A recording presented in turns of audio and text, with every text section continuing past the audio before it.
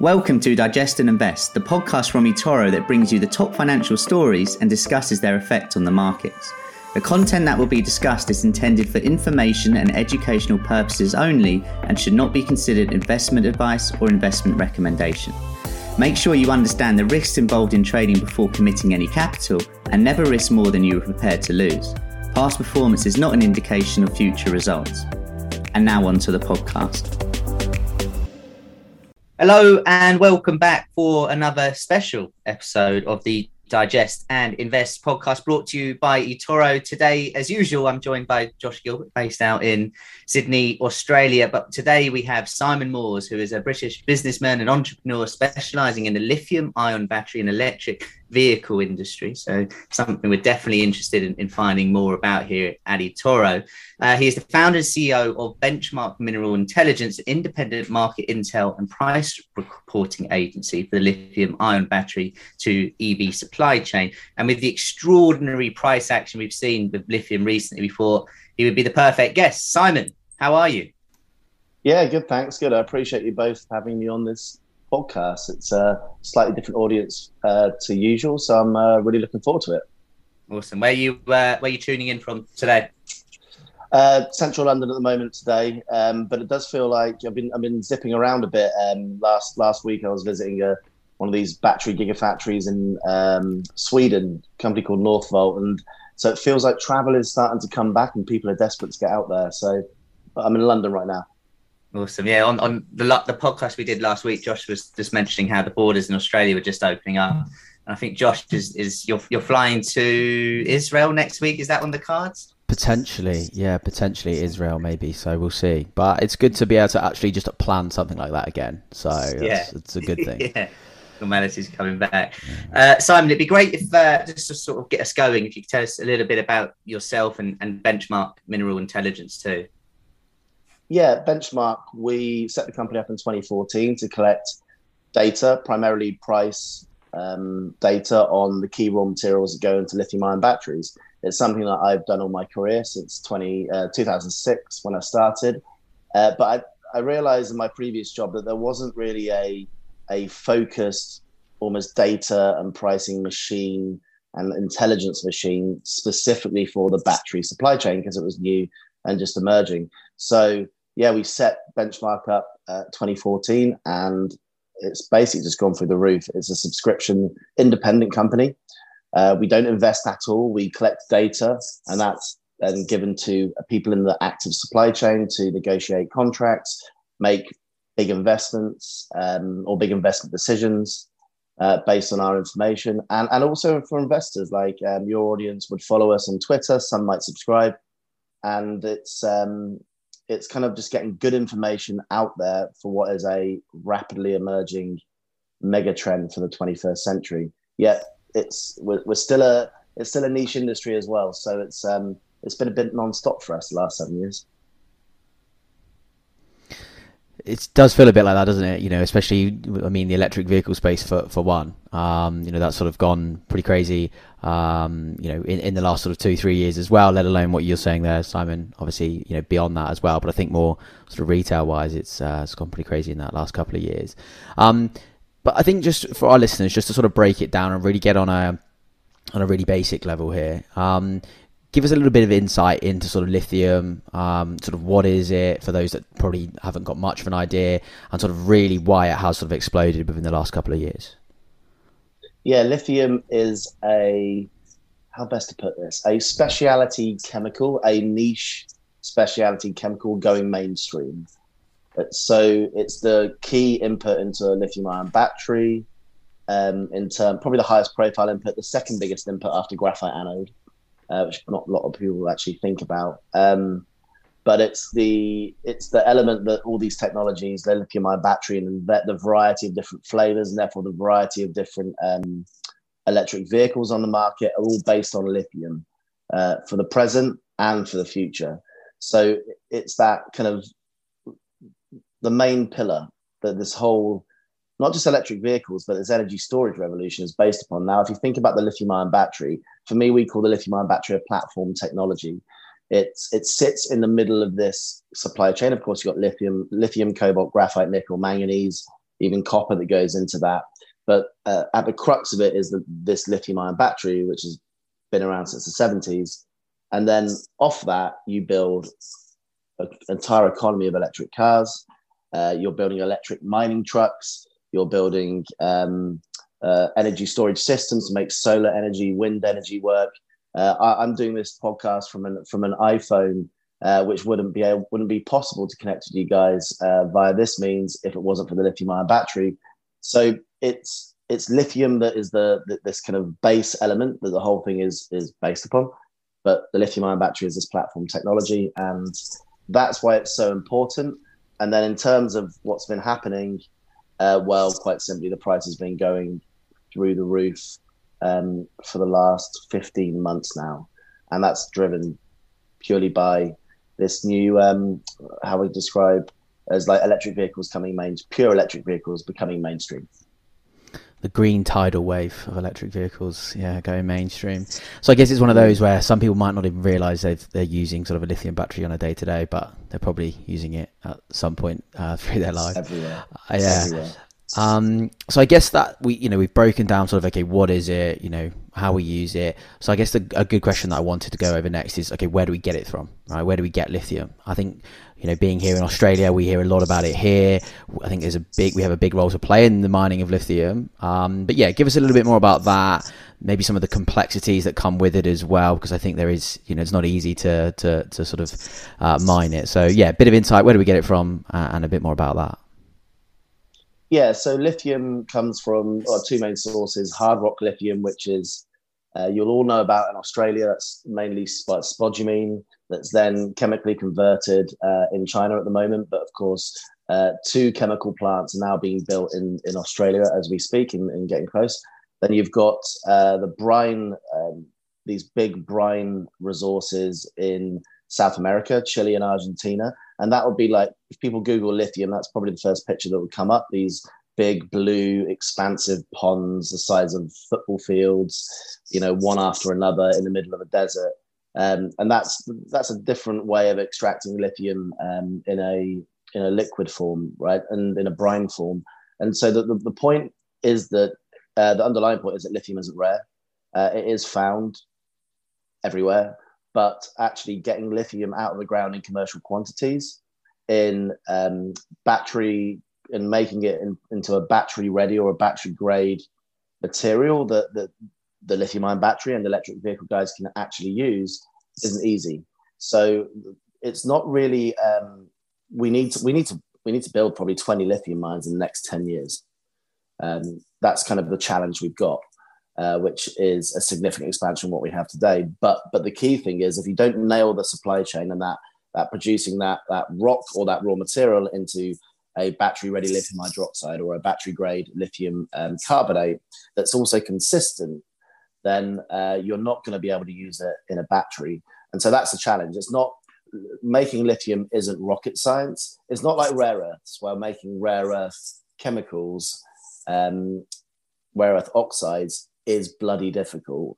It's actually it's not rocket science, but it's not easy. So that's the challenge with lithium at present. Interesting. If you were to, I guess, give an analogy of where we are on sort of the timeline of the lithium and investing in lithium related stocks, and I spoke to someone regarding the sort of cannabis industry, and they used a American football analogy, and they said they haven't even started the game; they're in the warm up of how early it is for that. With lithium, where do you sort of see us? Maybe we use the American football analogy as well. Has the game started? Do you think? Yeah, the game started. I actually, a conference. Well, the last conference that I was at was our event, which is Benchmark Week 2019 in LA. We do it every year in LA in November. Nice. So, you guys are welcome to come. Just look on our website. We're going to take that as an invite, by the way.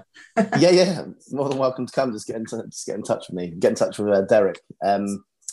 But I would say with at that event, someone asked, when is the party going to start? So not your football analogy, let's call it a party analogy. And I actually said, well, the party's already started, but you're not invited yet because it's happening in China. Now everyone's invited to the party. Since coronavirus, it's certainly gone through the roof. And there's a few different reasons that are driving that, but it actually that's more sort of sentiment and geopolitics that is driving the future demand for lithium. But right now we're seeing demand that was always coming in 2018 and 2019. Just because people didn't quite believe it. But now China is surging with the re-emergence of a battery called LFP, lithium iron phosphate battery. It's, let's say, the lower end range of the lithium ion family, but that has helped. That has pushed lithium prices to these all-time highs, on top of existing demand from a lithium-ion battery called NCM, which is your sort of classic lithium-ion battery in your Teslas. Well, actually, that's NCA and NCM now. But you've got these layers of demand that have been building and not going away. And then, of course, that's happening in China, but it's also happening everywhere else now. You see electric cars on the road everywhere in the UK, pretty much everywhere on the west coast of America. They're not surprising to see a Tesla on the road anymore. So this trend is happening regionally with all these layers, but it's also happening globally at the same time. So that's why that's the new element. Because if you rewind back to 2016, if you look on a lithium price chart and you go back to 2016, when you saw this last sort of bump, or 2015, 16, that was just China that was driving that. China and a bit of Tesla, but now it's global. And the key thing is, in 2020, in about 4 years' time, it's going to be global and even bigger. So it's kind of these layers of building have been over a period, and now it's mainstream. Yeah, very interesting. I was just having a look at a chart while you're saying that, and just that growth in 2016, and then during the pandemic, just in crazy price action. With electric vehicles, one of the sort of the biggest or the sort of the most traded stocks that we've seen on eToro, and this won't surprise our listeners or yourself, I'm sure, is obviously Tesla and NIO, and that's really been the way for the past sort of few years. One of the key products, and you alluded to it there, is the batteries, but not all batteries on electric vehicles are the same, right? So Tesla recently announced it was going to stop using cobalt, I think, in its batteries, and I was hoping you could sort of give our listeners some insights into the different types of batteries. I know you did there, but what sort of really goes into them? Yeah, so you've got three main flavors, if you like. That's kind of how I think about it, because the lithium-ion battery is as you would see if you Google it. It could be a cylinder, which is the most common, or it could be like a square, a prismatic, or even the pouch, like a Calypso Sun drink thing.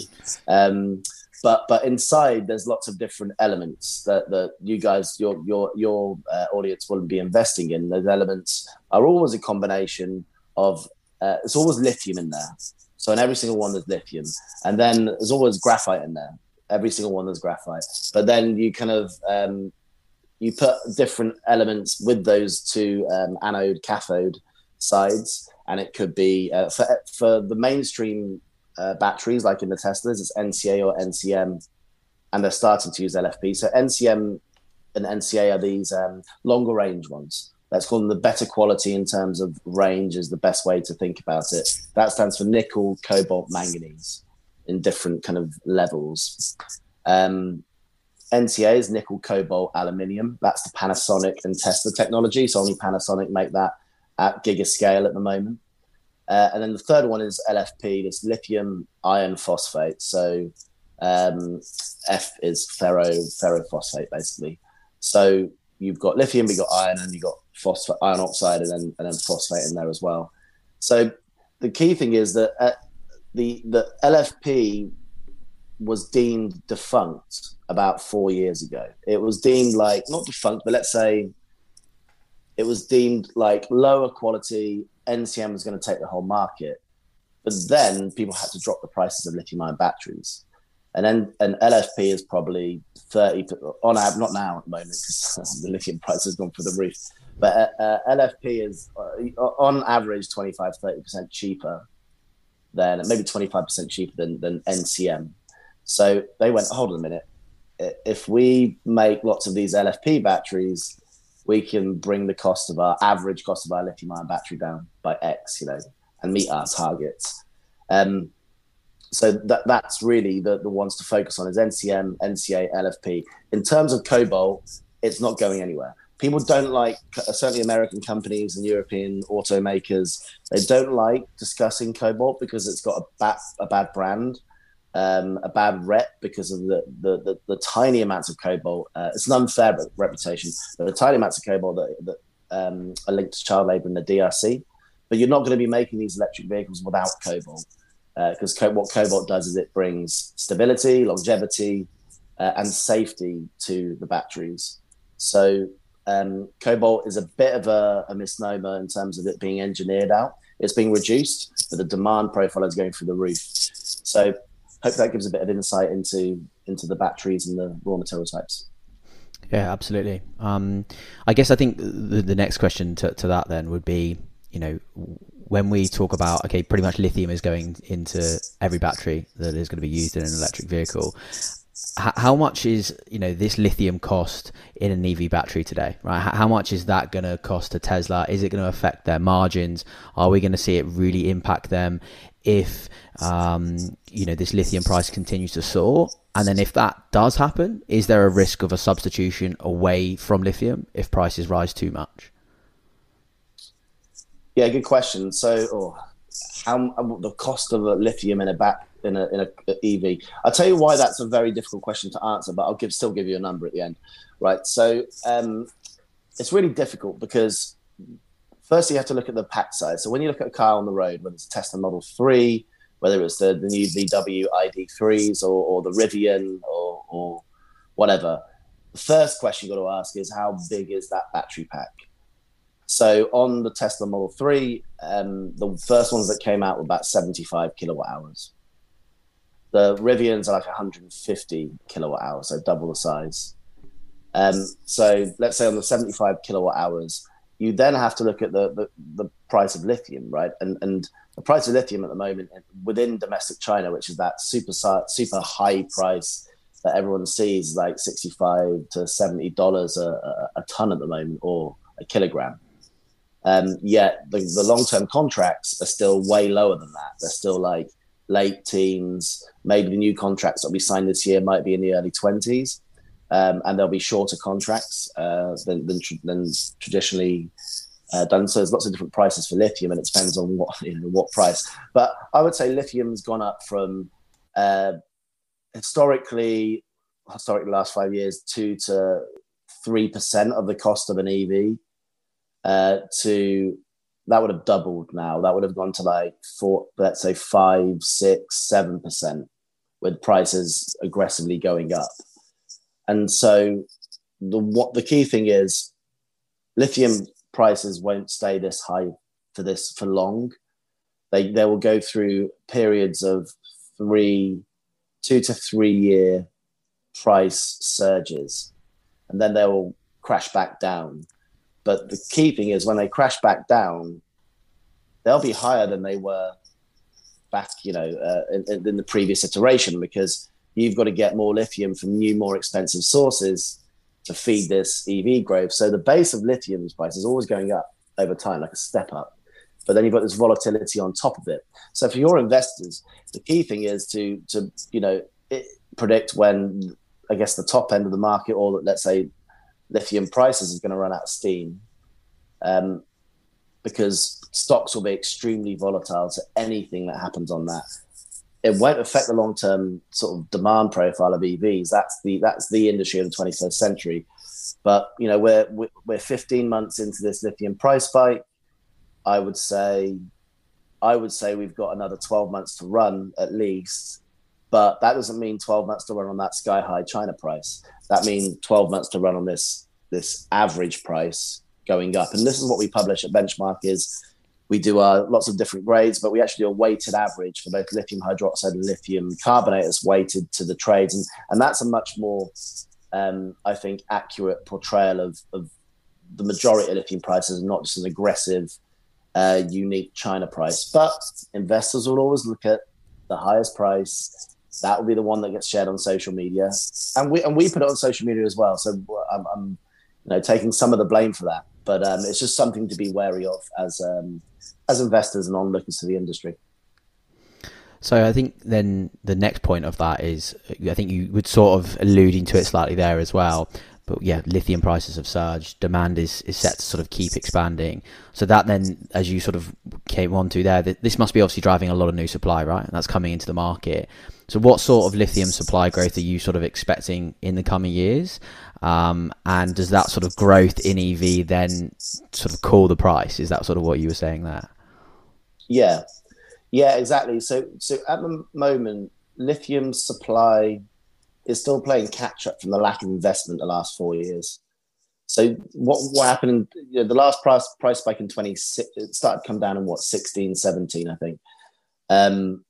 And we went through 4 years of the lithium price declining month by month.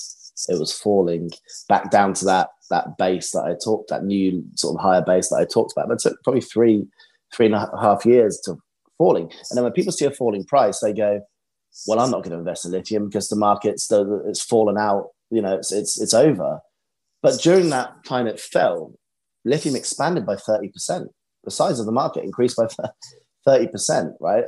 So the issue is aligning new supply with this demand. And people almost didn't believe that demand was coming in the last surge. Now people get that it's coming. But it takes let's say it takes 5, 6, 7 years to build a lithium mine from scratch.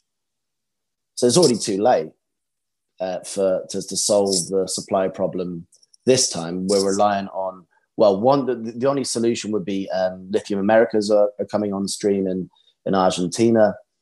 The new chemical plants, as soon as they get up and running in Australia, would bring in new supply because you'd be able to feed more spodumene into those plants. But there doesn't seem to be any more than that, and that's a result of the past. Going forward, I think providing the money and investment from banks and automotive OEMs and battery companies continues now to flow almost unabated into lithium, you're going to be sorted by 2026, 27, 28. You'll still have a price spike, still won't be enough. But you're still going to build that base of supply. But that's how long it takes. And probably one stat for your guys to kind of stick in their minds is it takes 18 months to build a battery plant. It takes 7 years, 5 to 7 years to build a lithium mine and chemical plant from scratch. And that's the problem. Interesting. Speaking of 5 to 7 years, what do you think the future looked like for sort of these electric car batteries, and where do you think we could get to? Let's just say 5 to 7. Do you think we could do like a full round trip Cornwall to Scotland? Yeah, for sure. I mean, they're good, right? Like the lithium-ion battery, I reckon it's improving by at least 5% a year in terms of energy. There's a few ways to mark improvement. People will go range, right? So range has got much better. The batteries in 2015, 16 weren't very good compared to the ones now. Like I've got a Tesla Model 3, for example. I bought that in 2019. The range is like 320 miles for that 75 kilowatt hour. But you buy it now, it's about 350 miles, and they probably use less batteries in them to save the batteries and make them go further and make more cars. So you'll comfortably get to 500 miles in a 100 kilowatt hour vehicle, and the batteries will last longer. I think that's the problem for these car companies, is that I think the batteries are going to last much longer than they anticipated. So what do they do next? How do they create a new model to keep selling cars and keep getting money from consumers, and subscription models and stuff like that, a bit like we used to, will probably be part of that solution. But lithium-ion battery technology, NCM, NCA, will go in the next sort of 3, 4, 5 years. We'll go to that 500 mark. I'm sure of it. The party has started, and we're all invited then at the moment. Exactly. Right now, it's pretty difficult for investors to invest in lithium with limited pricing and pretty much no publicly traded contracts. Of course, Benchmark, as you mentioned, they're sort of changing that with the pricing. But when do you think we'll see a tradable contract for investors, and will it get easier to then invest in lithium over the next few years? Do you see that happening? Yeah, I think the key thing here is have a physical sort of contract that's traded, a physical price, and that's something that Benchmark is discussing with exchanges and has been working on and are working on. At the moment, there are a couple of paper contracts that haven't taken off, and I think that the problem is you can't take a traditional commodity like copper or with a very mature commodity that has a very mature sort of let's say trading environment. The spare tonnages, or there's almost a trading community attached to the actual guys that buy and sell copper for real life circumstances.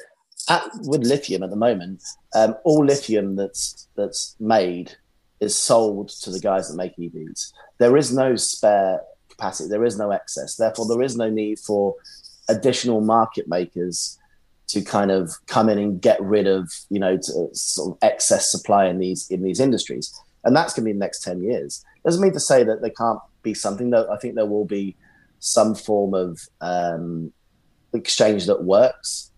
But you've got to, if you're using exchange that works, you've got to make sure that they're lithium people and that they understand how lithium is made, sold, and used in EVs.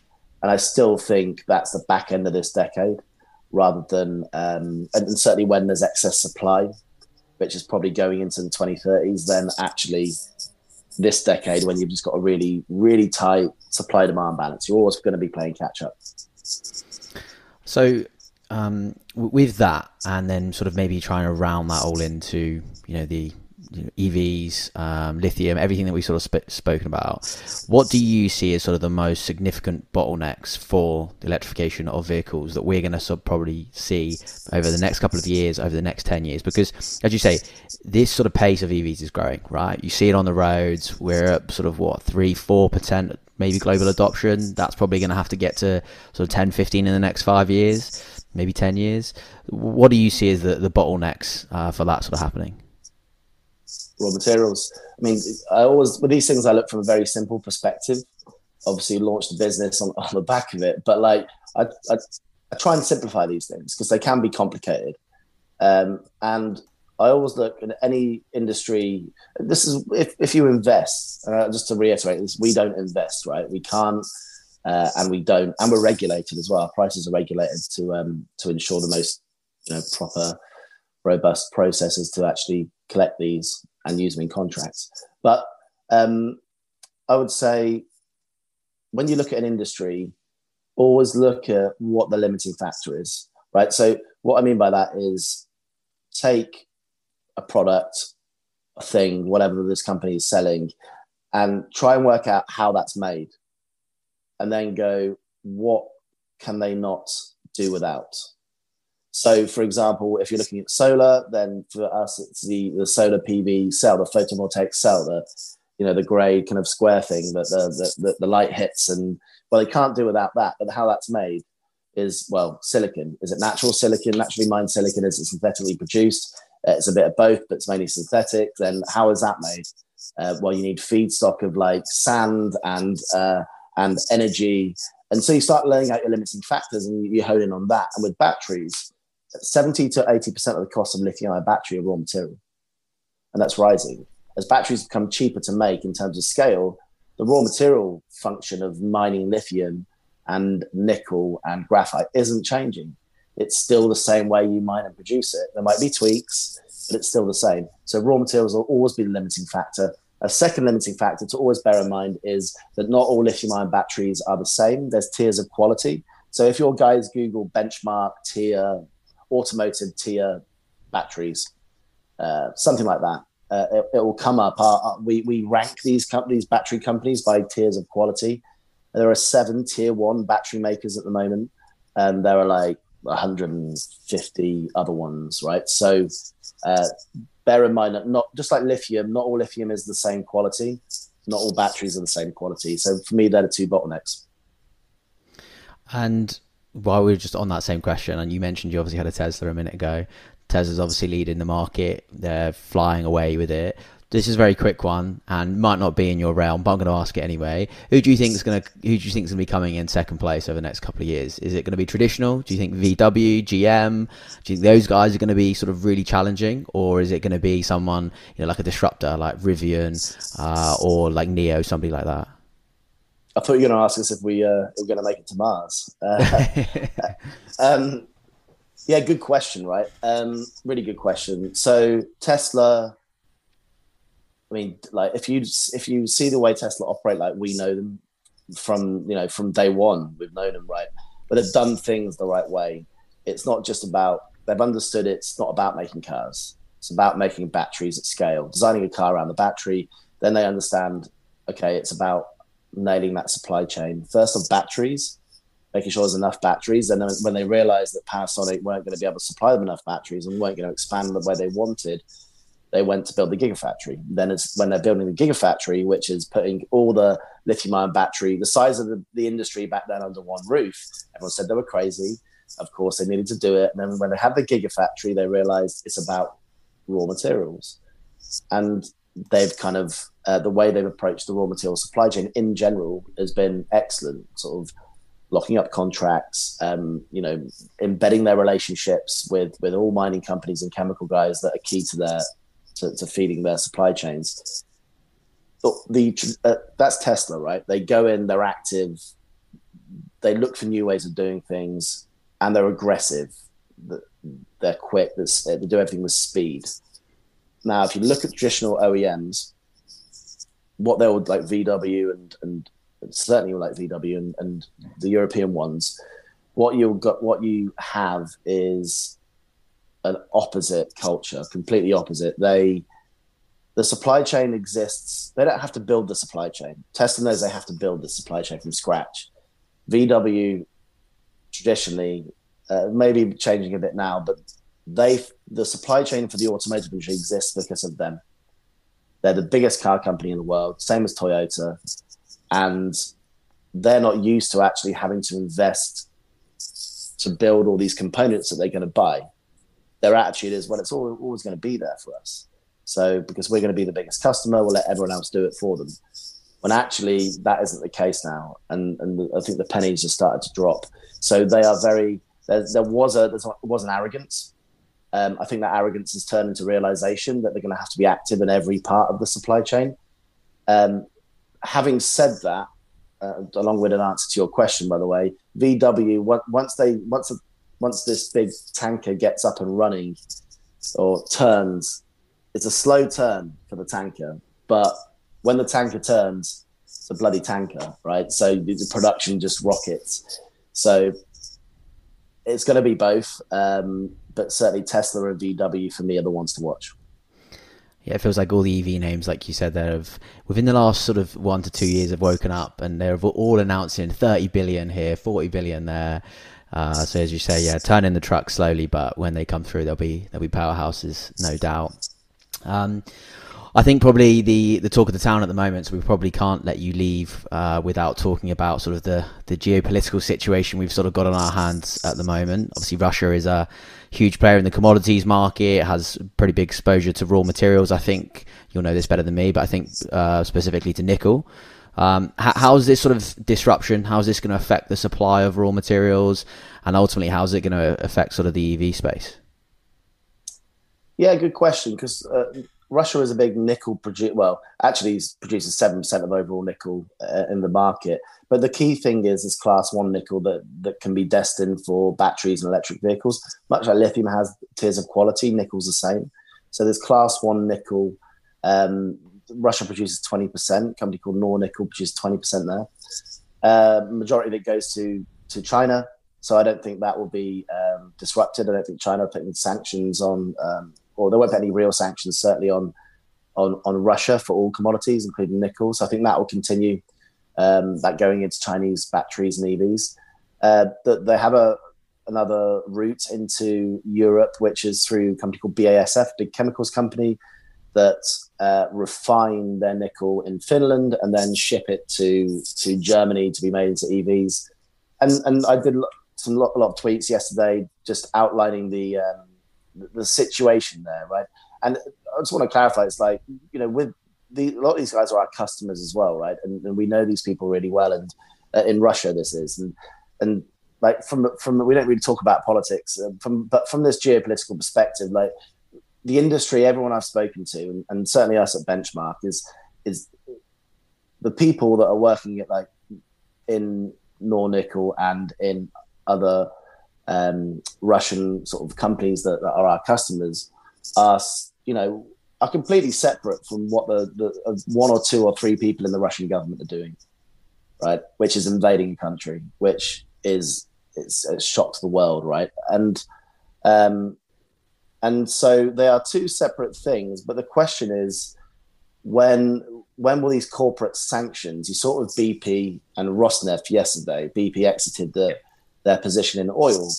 When will these corporate sanctions start becoming widespread across all of these commodities? And that's the one to watch. And it's such a shame for the guys in Nornickel, because I know they've been working on this EV strategy and supply chain for a long time. They were forward thinking back in 2017, 18 to come up with this zero carbon nickel strategy for Europe, and it's much needed. Unfortunately, the geopolitical situation, one or two, President Putin, of course, is turned it into a complete shit show. And so I feel for them, and I'm hoping there's a swift resolution, but at present doesn't seem that way. No, I'll for those listening, I'll put your Twitter handle in the bio. I was just having a quick look at those tweets. Really interesting. I know people find that good to get the perspective. What sort of short, medium term? What do you think? Like from an investing point of view, the main 2-3 headlines to sort of keep a watch on. Is Russia right now has to be in that mix? Do you think, or is there other more important short term factors? I think Russia has to be in the mix, just because even though it's not nickel's coming from elsewhere, Indonesia is ramping up its nickel supply significantly. So it's more of a Russia's, but the Russia-Ukraine invasion will affect everything in our lives, right? So it will be indirect, it will be direct, it'll be all of the above. The upside, actually, long term, it will push more people to use electric vehicles, right? And to use energy storage to get off oil and gas. So that's something to watch. But I would say kind of keep an eye on the amount of battery gigafactories that are coming on stream. We put that out on social media. We get quite a lot in there. So active battery plants are coming on, and that's supply. And then keep an eye on the lithium and cobalt prices. But certainly, lithium and cobalt price curves, because over half of lithium and over half of cobalt are used in lithium-ion batteries, and therefore used in EVs. So that when you look at those price curves, they are battery powered. The other nickel and graphite and others aren't quite the same, because they have lots of other industrial markets they go into. So I would say keep an eye on the lithium price curve, keep an eye on the cobalt one. And you can get all that stuff from Twitter, right? Like the Benchmark Twitter, my Twitter, the guys that work for Benchmark. We put so much free information out there on this. And so your listeners can get a really good handle on just by following that.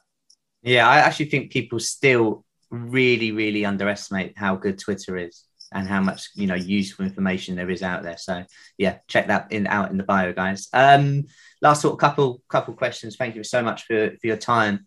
Environmental issues or not really with lithium and the like, or is it a lot better than others? Always there. ESG, always a thing. But the ESG processes in lithium and cobalt and so on are being developed in parallel with new supplies. So it's certainly an important factor, but the most important factor is just simply getting enough supply out of the ground to making these EVs. That everything else is just pales in comparison to that. Now we want to do it in the right way. We want to do it in this environmentally responsible way, but you've got to get the supply into EVs first. Otherwise, we're never going to shift off quickly enough off gasoline powered cars.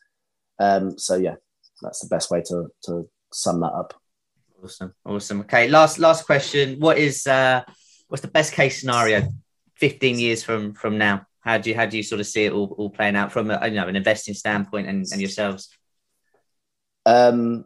What, from an industry perspective, or industry? I'd love to be on a desert island and just with a cocktail and just chilling out. No, I actually love the industry that I work in. It keeps you going. It's hard, actually. I need to look at our forecast, but you're going to a world, certainly 2030 and on, where nearly everything is lithium-ion battery powered. Mm-hmm. Right? I mean, this isn't just. We're not talking about 10%, 20%, 30% of vehicles. Like the lithium-ion battery will be everywhere. It genuinely is one of those moments where humans discover fire and can cook meat, and it changes the direction of the human. We end up on a podcast today because of that reason, right? Yes. The steam engine was one of them, and the ability to store energy without wasting it, quite simply, which is what the grid does at the moment, I don't think we fully grasp how massive that is, right? And batteries, small, medium, large batteries, just everywhere. Whether it's for transport, whether it's for your home, whether it's for your phone, they're going to be everywhere, right? They already are, but they're going to be everywhere at scale and size. And so the world is genuinely moving into an energy storage revolution. A best case scenario, it's hard because that will depend on how much lithium you can get out of the ground into these batteries. But cars, I think, down long term, 80% of cars or vehicles on the road are going to be battery powered. There's going to be a high end niche that it won't work for. People still want their Ferraris. I still want a Ferrari at some point in my life, and an Aston Martin actually, because that's James Bond's car. Yeah. Especially the one in Skyfall, which is my movie. But yeah, that's my thoughts. Awesome. So the party may well have started, but it's going on for a while, and there's also going to be an after party by the sound of it. Simon, thank you so much for joining us today. As I mentioned to our listeners, I'll put the links in the bio of the podcast, but it's been an absolute pleasure. Thank you so much for coming on. Sam, Josh, thanks a lot for having us. Awesome. Take care, guys. Thank you very much for listening, and catch you all soon. You've been listening to Digest and Invest from eToro. For more information, visit eToro.com. Hi, this is Roberto Gornstein, and I am part of the Smart Portfolio team here at eToro. And for those of you who are not aware, eToro's Smart Portfolios, they are an innovative approach to personal investing. And among several strategies, investors can allocate in diversified thematic portfolios, varying from traditional sectors, technology-focused, cryptos, regional, and other very interesting themes. And today, I would like to present you the new, unique Battery Tech Smart Portfolio. The Smart Portfolio Battery Tech has a selection of stocks from the whole battery cycle. So it starts with companies from the mining sector. It has exposure to stocks that mine lithium, as well as other metals, including nickel, manganese, and cobalt, metals that are involved in the production of several types of different batteries. And a few examples of companies that mine minerals are BHP Billiton, Anglo American, and Lithium Americas. Then there are companies that are focused in producing specialty chemicals. Companies like Albemarle, they are a major producer of lithium compounds that are used in batteries. Another example is Livent, that produces and distributes lithium compounds. And these compounds are used in the assembly batteries and energy storage systems. Then going forward, we move to companies that are involved in the energy storage business, those that develop these systems to capture energy and hold this energy for later usage. They are both in large industrial scale as well as for residential use, for example. So companies like Eaton from the US and ABB from Switzerland, they both produce huge containers for energy storage, also known as huge batteries. They store renewable energy generation to be used during demand peaks, bringing more efficiency and reliability to the electric grid. And going into a smaller scale, a company called Sunrun provides to homeowners a package of solar panels, a battery, and a home integration system. And this is great because solar energy is not going to be used only to heat water so we can shower. But now solar energy powers the entire house, even at night when the sun is not shining. And that's why the batteries are there. And continuing, there are some utility companies in the portfolio. These are large users of these energy storage systems. They produce clean energy from the wind and the sun, and they store it when demand is low. Then they supply the energy when demand in the grid is high. And one of the biggest US players is NextEra Energy. And other utility players from this industry that also are relevant to the energy storage business are AES and Duke Energy. And finally, we added the companies that use enormously batteries in their businesses. And they are the car makers, those that are producing electric vehicles that are revolutionizing the whole society. Some of the EV companies in the portfolio are Lucid, Tesla, and from China, Li Auto and BYD. So a recap of the battery tech. It has stocks from the following sectors: mining, chemicals, electric devices, utilities, renewable energy, and car makers that are focused in EVs. And I find this selection of sectors and stocks very interesting. Throughout 30 stocks, the investor gets a very diversified exposure.